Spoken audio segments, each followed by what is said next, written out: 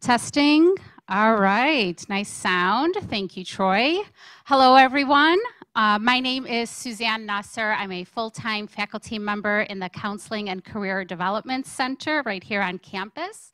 On behalf of the Celebrating Women's History Month Committee, which includes myself, my colleagues, Lisette Alvarado, Misty Williams, Jessica Crotty, Maura Visa, Maria Belmontes, and Adrian Stewart, we'd like to welcome you to today's event, a feminist look at uprisings in the Middle East, in which Dr. Nadine Naber will take a deep dive into how forms of state violence that currently shape the Middle East and North Africa region are feminist concerns and how feminist movements have helped expand the possibility of building alternative futures.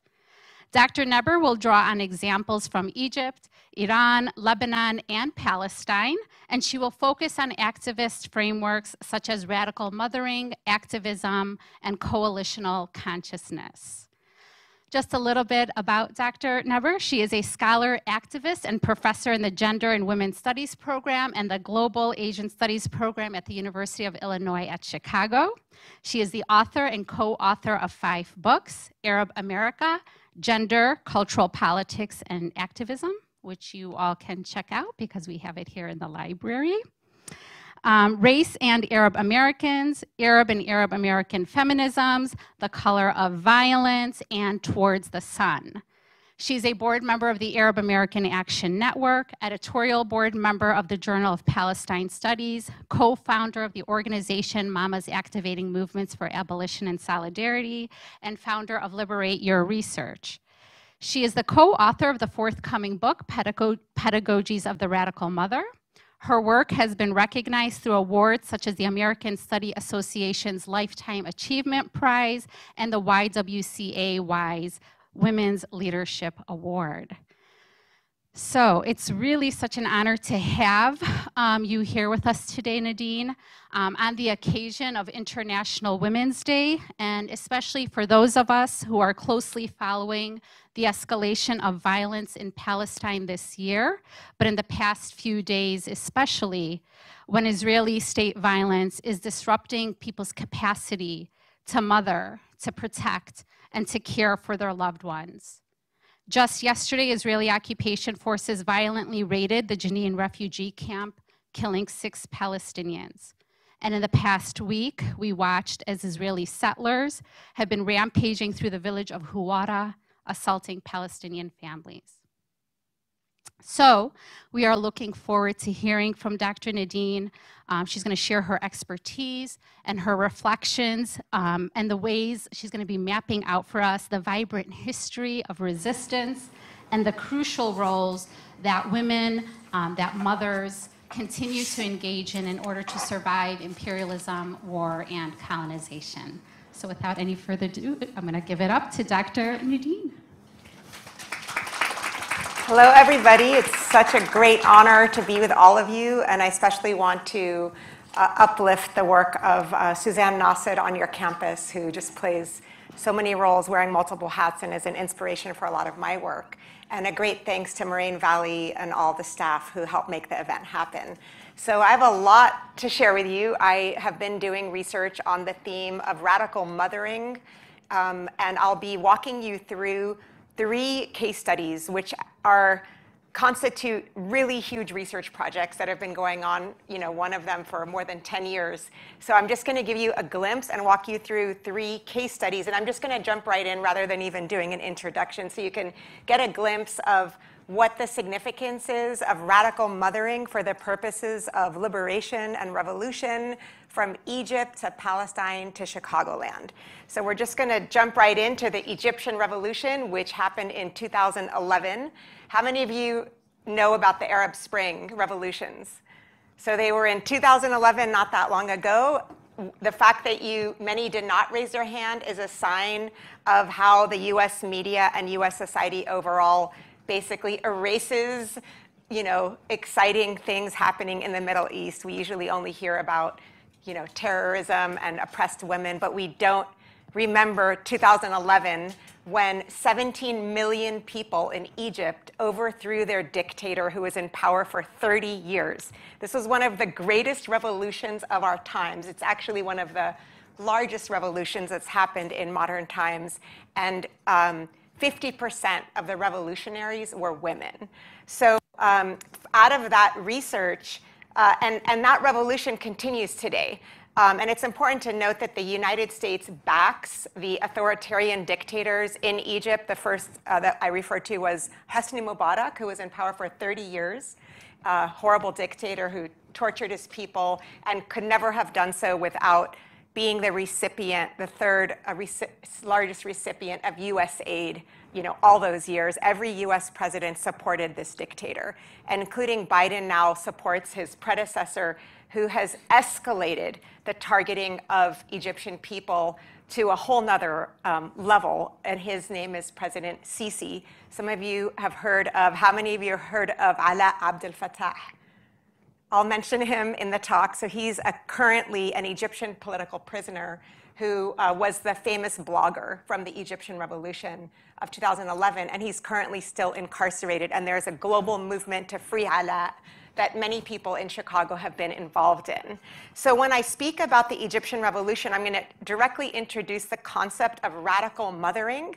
Radical mothering isn't necessarily about identity, so it's not to say that we're only talking about mothers, but we're talking about mothering as a form of labor that entails taking forms of labor that mothers end up positioned to do in society, like feeding people, keeping them warm, and thinking of how that form of labor can operate as a radical form of resistance.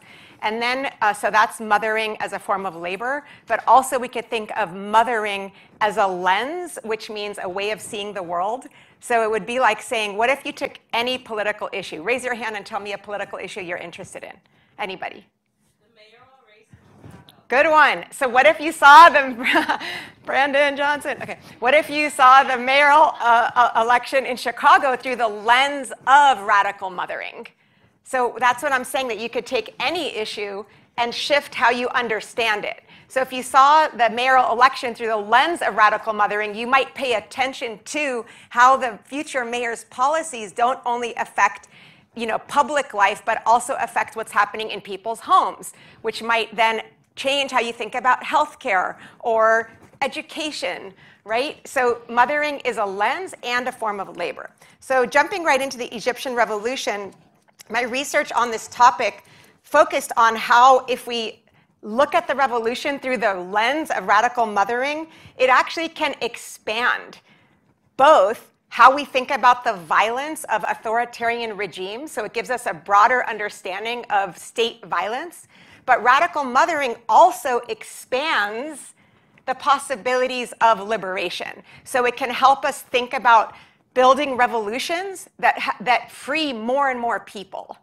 And so, I think radical mothering is really powerful. And so how then, I'll move to Palestine, and I'm working on this project with Suzanne Naber, my co-author, my partner in crime in this project. So we use the concept of radical mothering when we think about Palestine and Israel. In short, I'm not going to have time to explain what Palestine-Israel is, other than to say, think European colonization of Native Americans, think Israeli colonization of Palestinians. So we're talking about a colonial situation. So when we think of Israel's colonization of Palestine, when we think of how radical mothering matters there, we can think about a concept that Suzanne and I developed called reproductive justice by extension. So I'm giving you a lot of terms.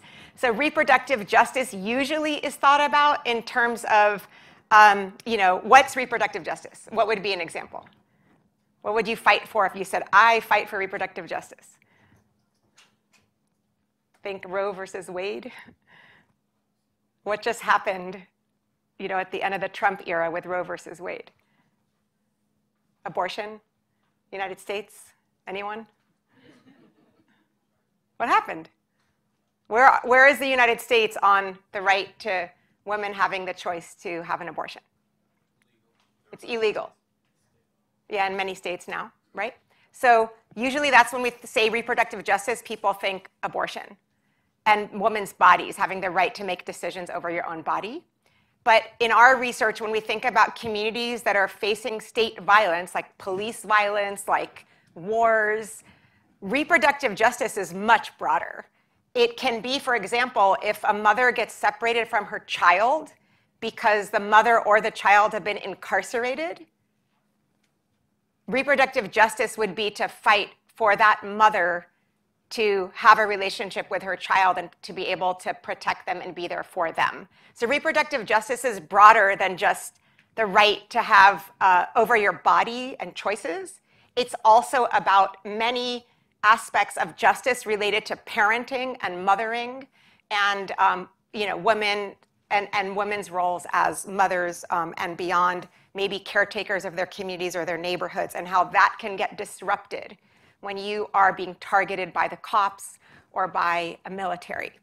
So that's Palestine. And then the third piece that I'll be putting out there for you is around coalitional politics. So there's three concepts: radical mothering, reproductive justice by extension, and coalition. Coalition is where I try to make a connection between the struggle in Palestine and struggles in Chicagoland around police violence to show that radical mothering can also help us, people interested, those of us interested in building solidarity across borders. And how can we realize that struggles that we're facing here in Chicago are deeply connected to the struggles that people are facing in other places like Palestine. So let's just jump right in to Egypt. So I'll just give you a little background on all modern nation states rely on mothering. And what I'm going to do now is explain to you why mothering is political. Mothering isn't, usually when we think of politics, we think of there's politics, which happens like outside the home, people giving speeches, law, elections. And then we think that mothering is like this side thing that people do inside their homes. But what's important to note is that in the entire history of all modern nation states, governments have relied on mothering to sustain nation states. All we have to do is look at the history of the enslavement of Black communities in the United States to realize the power of mothering to white supremacy. White supremacy necessitated targeting Black motherhood to reproduce future slaves. We can think about Egypt. Egypt relies on the idea that women belong in the home for two reasons. One, to reproduce the nation state, which is actually based on the idea that the nation is a family. How many of you have ever heard rhetoric that implies, about national unity and patriotism? What's the main symbol that represents the United States when people landed here in Ellis Island? What is it? Yeah, so why is a woman the representative of the United States? That's directly related to how nation states use women and mothers and their bodies as symbols of the nation, the mother of the nation. So motherhood has always been political. And so when we think of colonized communities, targeting reproduction is essential to taking people's land. Because if you want to enact a genocide, you need to make sure that women don't have any more babies. So those are just a few examples of how mothering is and always has been political, especially when we're talking about, histories after Europe was a superpower and then the United States, building a white supremacist settler colonial nation state. So going from there, we could say that so whether we're talking about, let's say, if we talk about Egypt and that period before the revolution of 2011 and during the revolution of 2011, we're talking about an authoritarian regime, a dictatorship. So the Mubarak regime used this idea that women belong in the home. So what they did is they painted and they used that to suppress activism and the revolution. So one of the things that they did is they said that if you're a woman and you're protesting, they said that you're a bad woman, you're a bad mother, if they were a mother. And so they equated protesting with prostitution. And what they did is this is a trigger warning, they used a practice called virginity testing, and they painted women protesters as, having being, sexually promiscuous and being against the culture and the nation. So they equated, so again, we could see here the way that this idealized concept of motherhood and the woman belongs in the home was used to repress the revolution. But then what's interesting is it's not just, horrible dictators or white supremacy that target women or, idealize this idea of the woman has to be in the home and a mother. It's also activists do it. So leftists, social justice activists. So if we think of what leftists or social justice activists do, and we could see this in Chicago with the movement for abolition, the critique of police violence in Chicago, where there's a sensationalism of mothers' tears. Can anyone think of an example of that? Might be hard to remember, but what happens then is that when we think of communities targeted by racism, what we end up doing is when we uplift that person's mother as the ultimate victim. It's like that saying, like, there's nothing more, sad than the tears of a mother, right? And so in that move, we erase the person. Like, does anyone know George Floyd's mother, his name?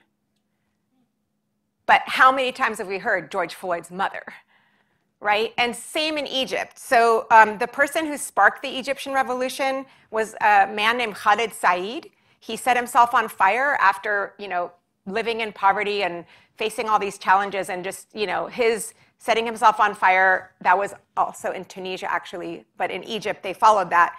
But his mother, images of her were all over the internet, and no one knew her name. Her name was Layla. And today, Ala, who I told you is like the poster child of the Egyptian revolution today, there's a huge international movement called Free Ala. Most people don't know Ala's mother's name, but she's always referred to. Her name is Layla, but she was also incarcerated. We don't know anything about her own struggle with the revolution.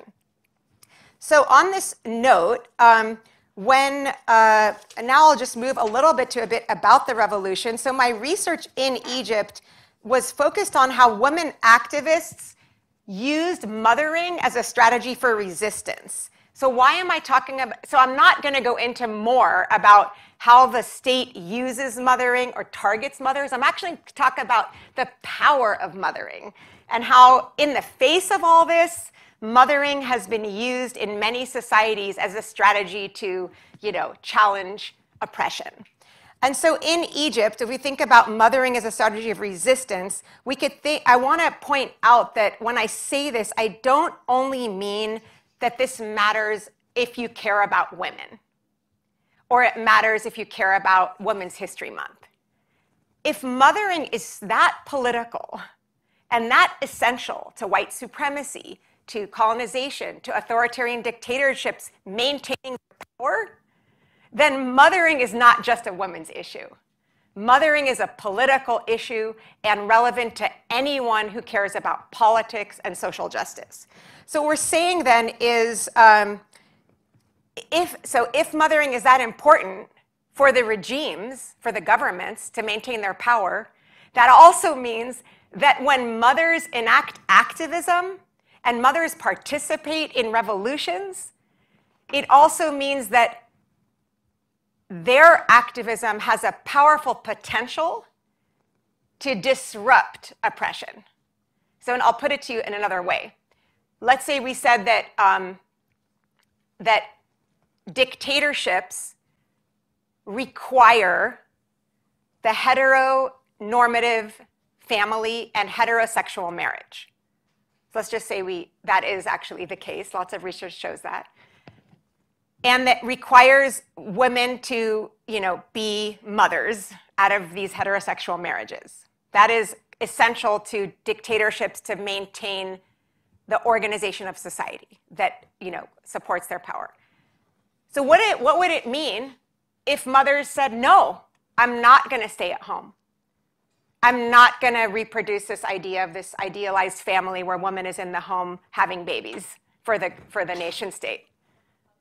that would mean that mothering is disrupting the core foundation of authoritarian dictatorship.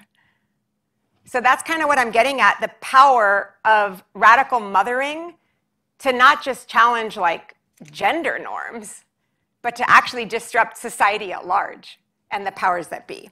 So one of the ways I talked about this in my research on motherhood in Egypt is I talked about how the pro-Mubarak activists, those are the people for the regime, and the army tried to intimidate people by, so the revolution took place in Tahrir Square.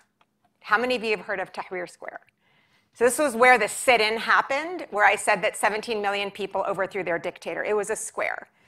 So it'd be like Millennium Park. So pro-Mubarak activists, what they did is, one of the things they did, so people slept there. They had tents and they camped there until he left. So one of the things that those people supporting the regime did is they basically wanted to like starve the protesters, to kill them through starvation. So they wanted to make sure that those activists couldn't get any food. So what happened is that they made it impossible to bring in supplies, and they obstructed the flow of food and medicine going in and out of the square.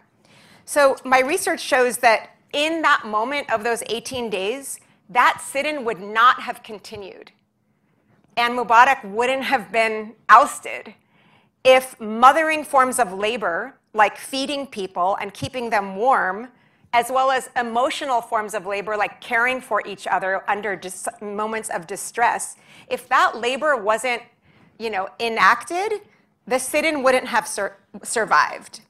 And so I'll give you an example from a woman, Shireen, who I interviewed.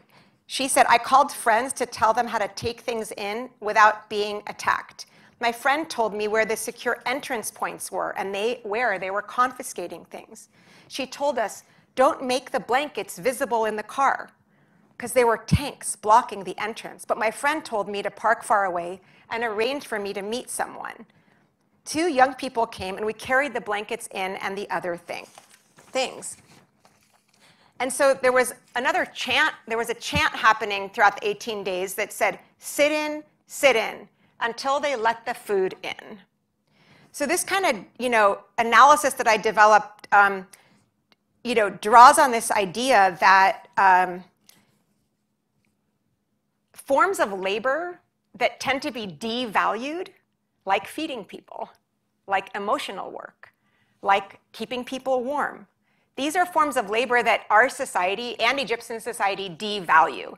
They see it as secondary and less important to the real work, basically the work that people perceive men to do, as more important. But what I'm saying here is that the survival of this revolution necessitated forms of labor beyond masculine forms of labor, like giving speeches or fighting the state, with weapons. So forms of labor that are usually feminized became urgently revolutionary. Under these conditions of life and death, protesters affirmed the value of reproductive labor. So the circumstances of battle brought the value of mothering labor into relief and created an opportunity for traditionally gendered and invisible work to be recognized in new ways. So in a way, that's my analysis isn't to say only that mothering labor is important to politics, but it's also to say that it is constituted, meaning it also has within it, like mothering forms of labor, also has the potential to create changes in the future that wouldn't be possible without them. So what I mean by that is, by changing what kinds of labor are valued as political forms of labor, mothering work challenges the state's idea of what's masculine and feminine, what kinds of politics matter, how is the nation state organized. So one of the things that ends up happening in Egypt is that men and women both started enacting reproductive forms of labor because it was essential to the revolution. So in this one moment of the 18 days, the entire gender division of labor was transformed in Egypt. And so, so in that example, then, you have a blurring of how society is structured. And how society is structured based on what's called a public-private divide, right? That there's public, which is political, and private is the home, and private is secondary to public political.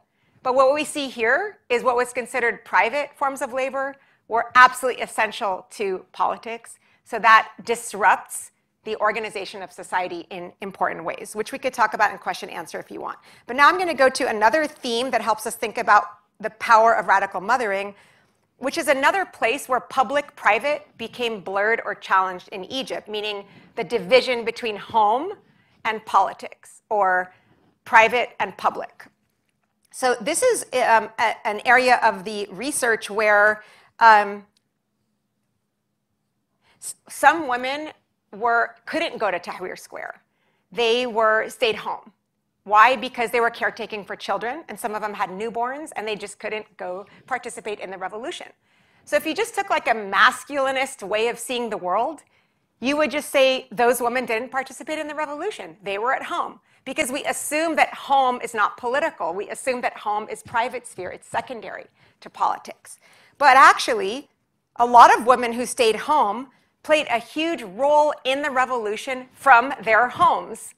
What did they do? One of the things they did is that one of the ways that the Mubarak regime was trying to crush the revolution is spreading, surprise, surprise, fake news. We know another authoritarian dictator who spread fake news. So spreading fake news was all around, and that actually worked.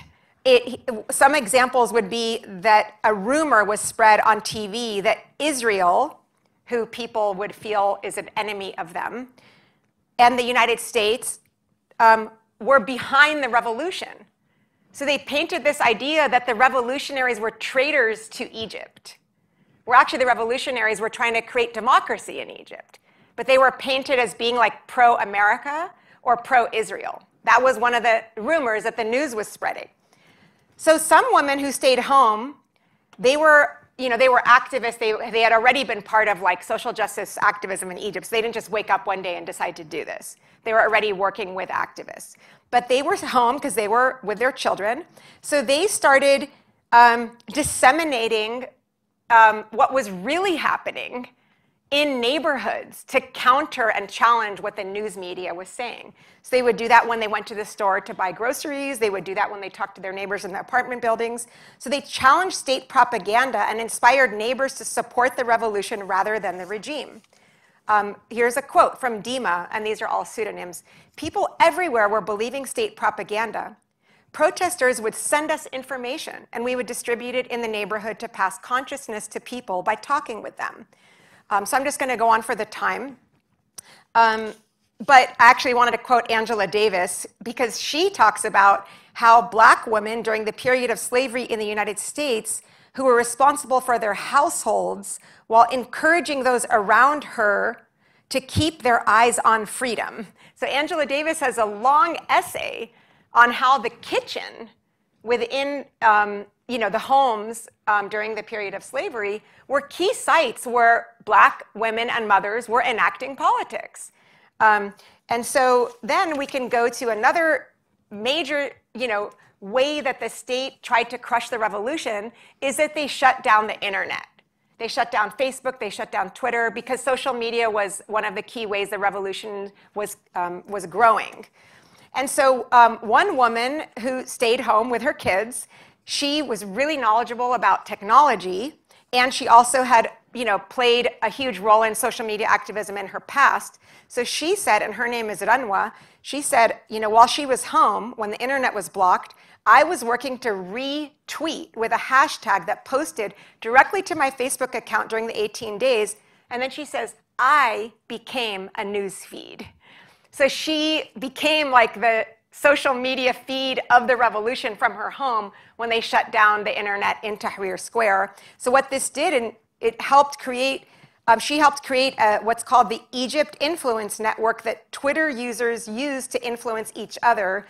And so, this was exceptionally substantial. She was retweeting people in order to also challenge the mainstream media, but also help the revolutionaries, know what was going on when they were completely cut off.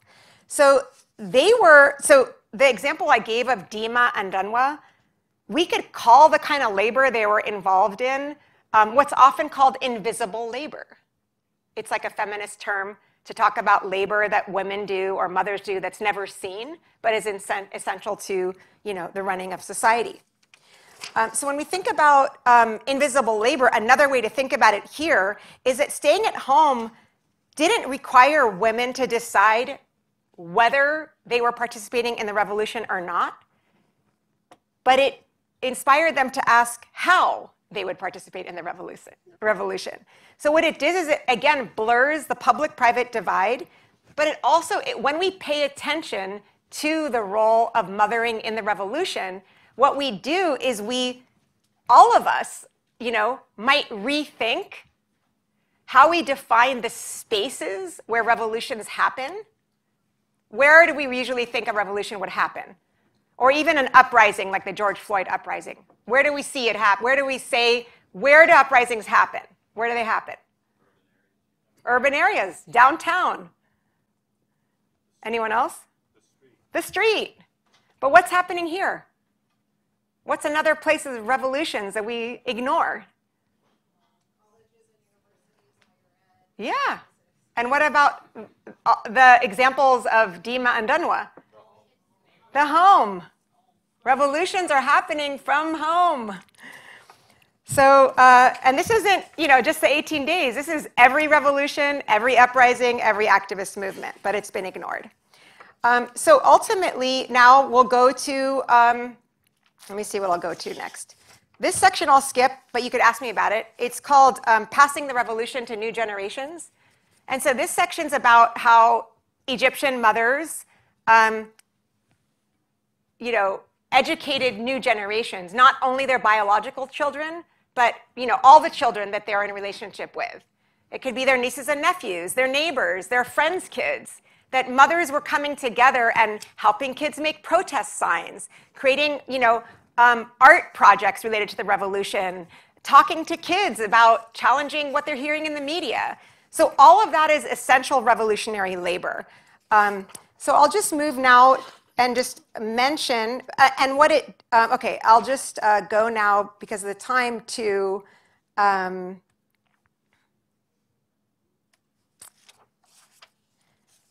last comment really on that, passing the revolution to new generations. It's kind of like how we think, again, of where do revolutions take place. It's in the streets, right?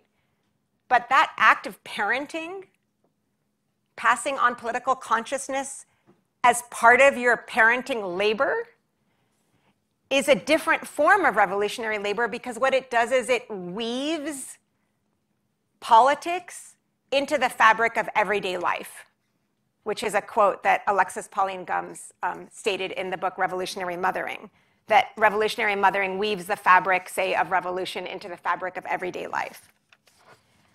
Okay, so I'm going to talk for a couple minutes about Palestine, and then I might wrap up soon. So in Palestine, the work that I'm doing with Suzanne, and Suzanne really played a key role in making this part of the research happen with her history as a researcher and an activist and a person who grew up in this community with connections to Palestine.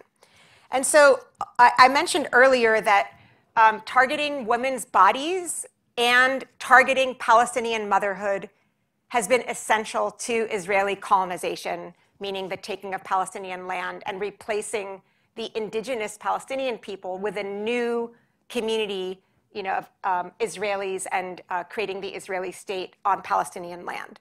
And so in that process, again, I said that targeting motherhood is important because you don't want Palestinians to have more kids, basically. So what that means is that Palestinian mothers often get stopped at checkpoints when they're in labor, and the Israeli army makes it really difficult for women to actually just give birth. That would be an example. Or there are lots of other population control policies. But what we found in our research, and that's well established, there are many books about it, but what we found in our research and what we write about is the targeting of homes. So home demolitions, but also just, showing up and doing a raid of someone's home, that the Israeli army will do that to Palestinians. So this is an important site because who is often at home? Mothers. And so mothering becomes this, important, form of labor around both protecting children, but also fighting off the targeting of your home or the potential demolition of your home.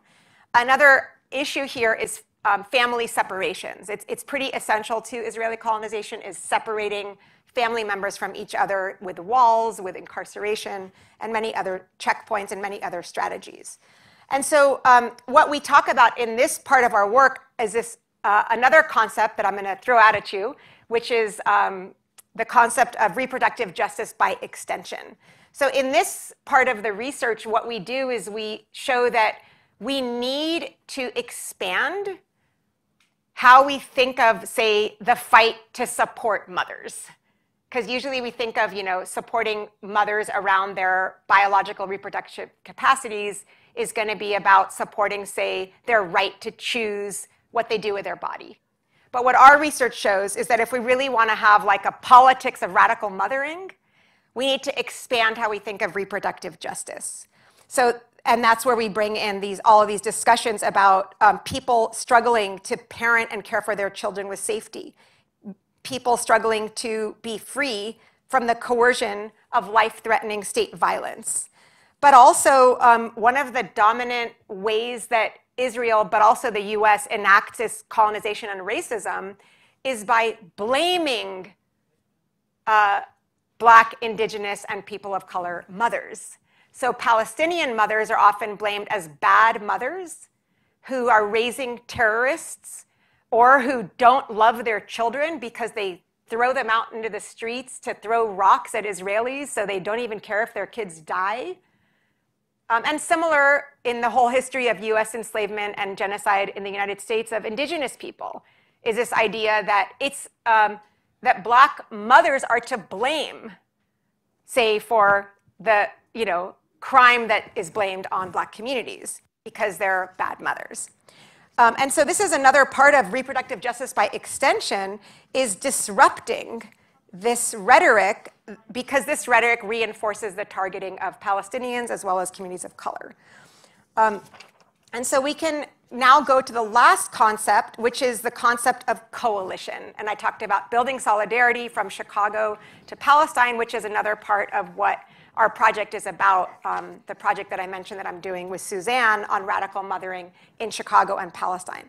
So one of the groups that we work with is called Mothers of the Kidnapped. And this is a group of mostly Black and Latinx Chicagoland mothers whose children were tortured or framed by the Chicago police. And in that experience, they were convicted or they were sentenced to, most of them, life in prison. So a lot of people refer to that as wrongful convictions. And what happens is people focus on the survivors of the wrongful conviction. And so it's sort of like, you could say, a masculinist approach to social justice or a patriarchal approach. Like, let's say we all said, this is really messed up and I want to do something about it. So what happens then is that people then say, these men were targeted by the cops and they were wrongfully convicted and we need to get them free. So the main focus of the activism are the individuals who were targeted and who are incarcerated.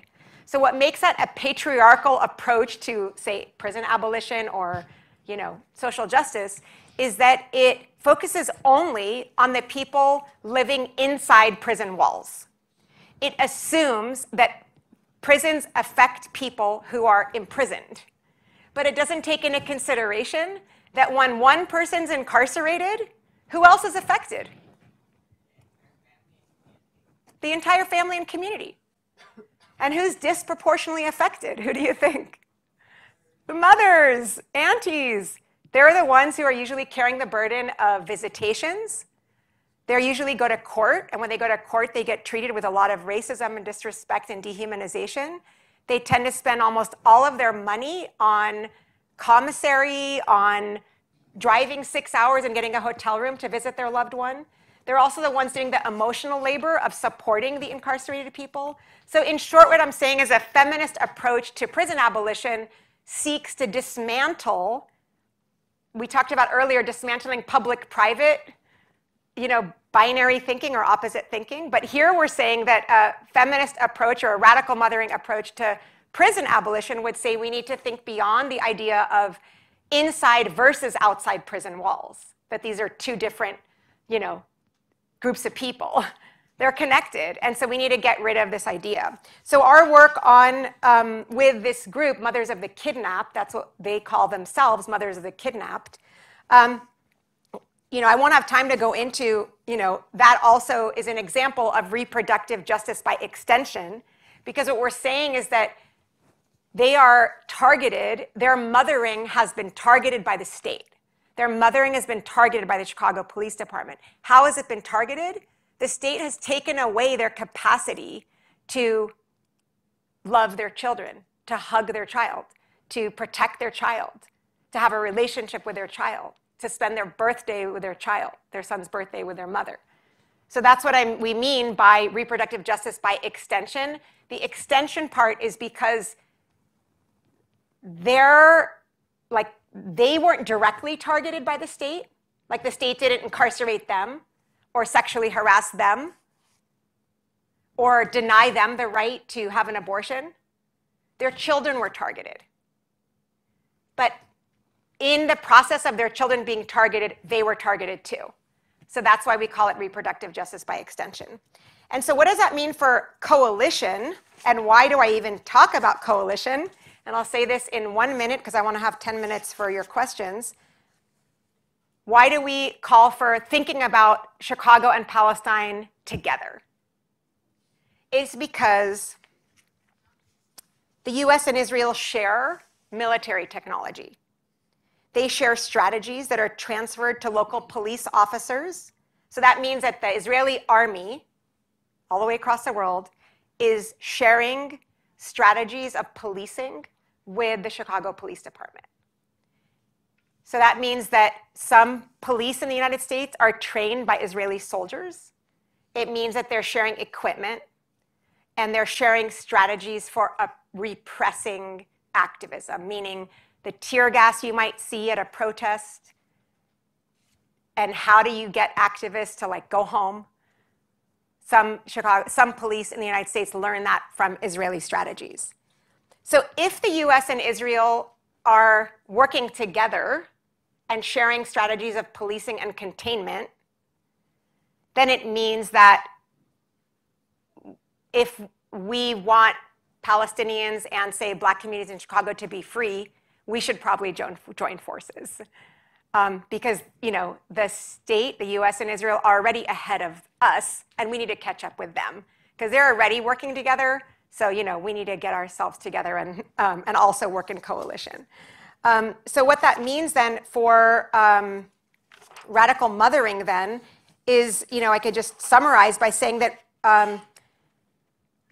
by creating more opportunities for, say, mothers in Palestine and Chicago to, get to know each other and see that their struggles are connected. I mean, one of the most powerful moments I ever had in my work with the Mothers of the Kidnapped was at a protest in front of the court in Chicago on California and 26th, where one of the survivors was having a court date, and we all went to support the mothers. All the mothers came.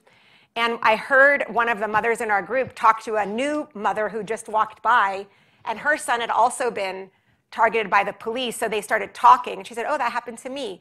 And then the mother of the kidnapped from our group said to her, she pointed at me. I was far away, but I could overhear her. She said, they experienced it too. And she was referring to me as an Arab person from Jordan connected to Palestine. And she was teaching another mother in Chicago about how what's happening in Palestine is similar to what's happening to them. And that was incredibly powerful because it's rooted in an expansive vision for liberation that recognizes that, we could say that liberation, so let's do the radical mothering thing, I'll close with that liberation from state violence depends on, so I'm gonna close by saying that what I'm saying in this talk is that if we really care about liberation for all people, and we really care about freedom and social justice and ending racism and colonization, we need to realize that state violence depends upon, liberation from state violence will depend upon caring, care work, mothering work, loving each other, and fighting at the same time, feeding and clothing one another, and creating social change, mobilizing more activists while making sure everyone has food and water. This is why this project is rooted in the idea that if we conjoin struggles from Chicago to Palestine and commit to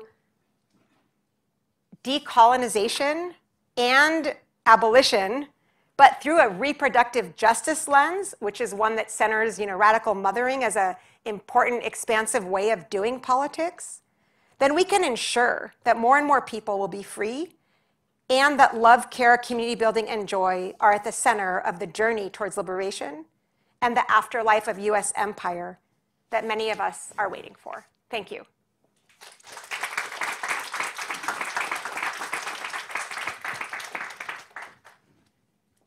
So what would you all like to talk about? I know that was a lot. I wouldn't say it was a lot, and it was really helpful, Nadine, and mind-blowing, and I want more of this. This is being recorded, so for those of you that want to go back and reflect more on some of the analysis that Nadine brought to us today, please feel free to do that. What a timely topic on the occasion of International Women's Day to look at and to reflect on the roles that mothers and women and community caretakers play in revolutions across the globe, here in Chicago and in the Arab region. And I mean, I can't thank you enough for bringing this topic to our campus and having us think about this in the different ways that you presented to us, Nadine. I want to go ahead and open it up for Q&A. So I have the mic. We'll pass it around so that it can get, on the recording. So if anybody has any questions or thoughts. All right, let's hear it. There's a question here, and I think they'll need the mic.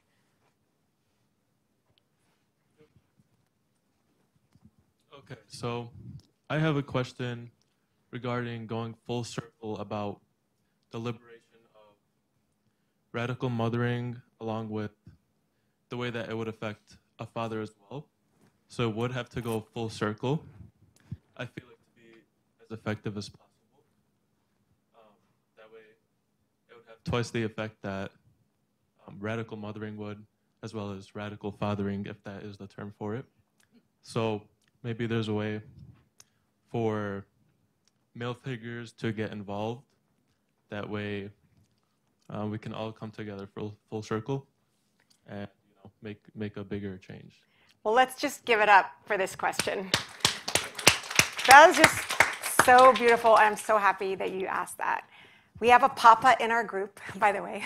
In our group, Mothers of the Kidnapped, we have a papa. But that's not the answer to your question. The answer to your question is that one of the things that we do is we say, first I'll answer your question, then I'll say this and I'll answer your question in a deeper way.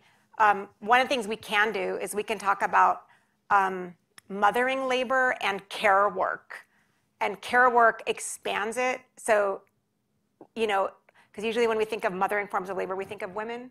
But if we say care work, it expands to what really is the move that the whole talk was probably, would be like one of the most powerful points this talk could have made.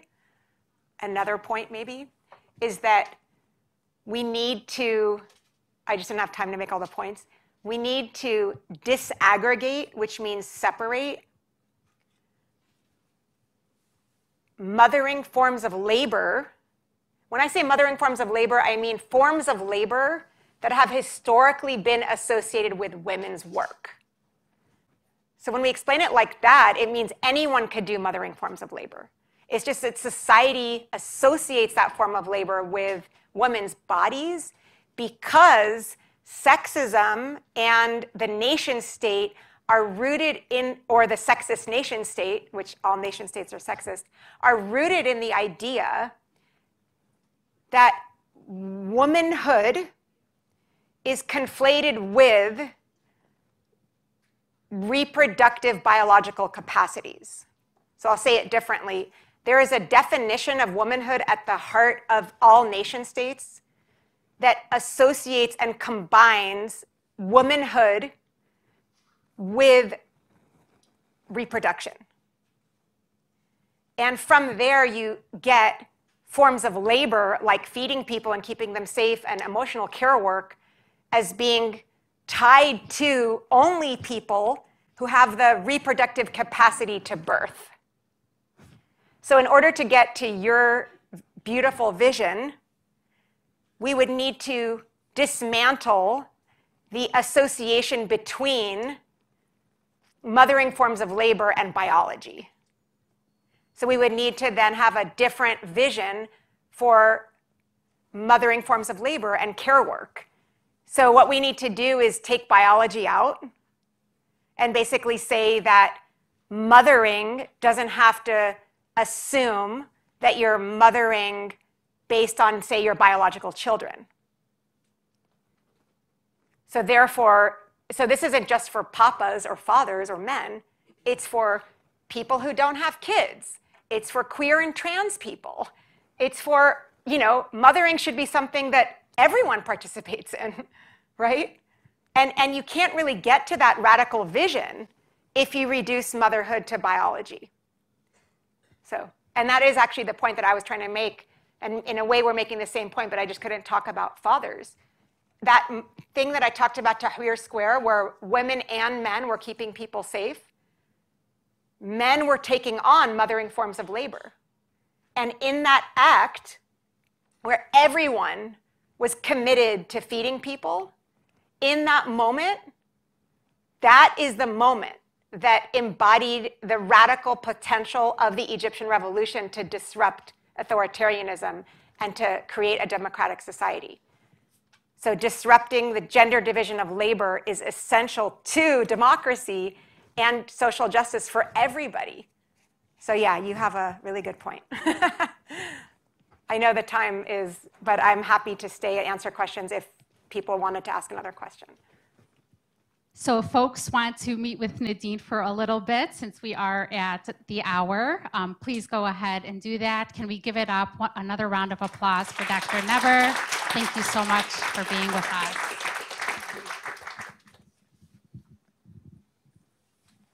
Thanks, everybody. You're welcome.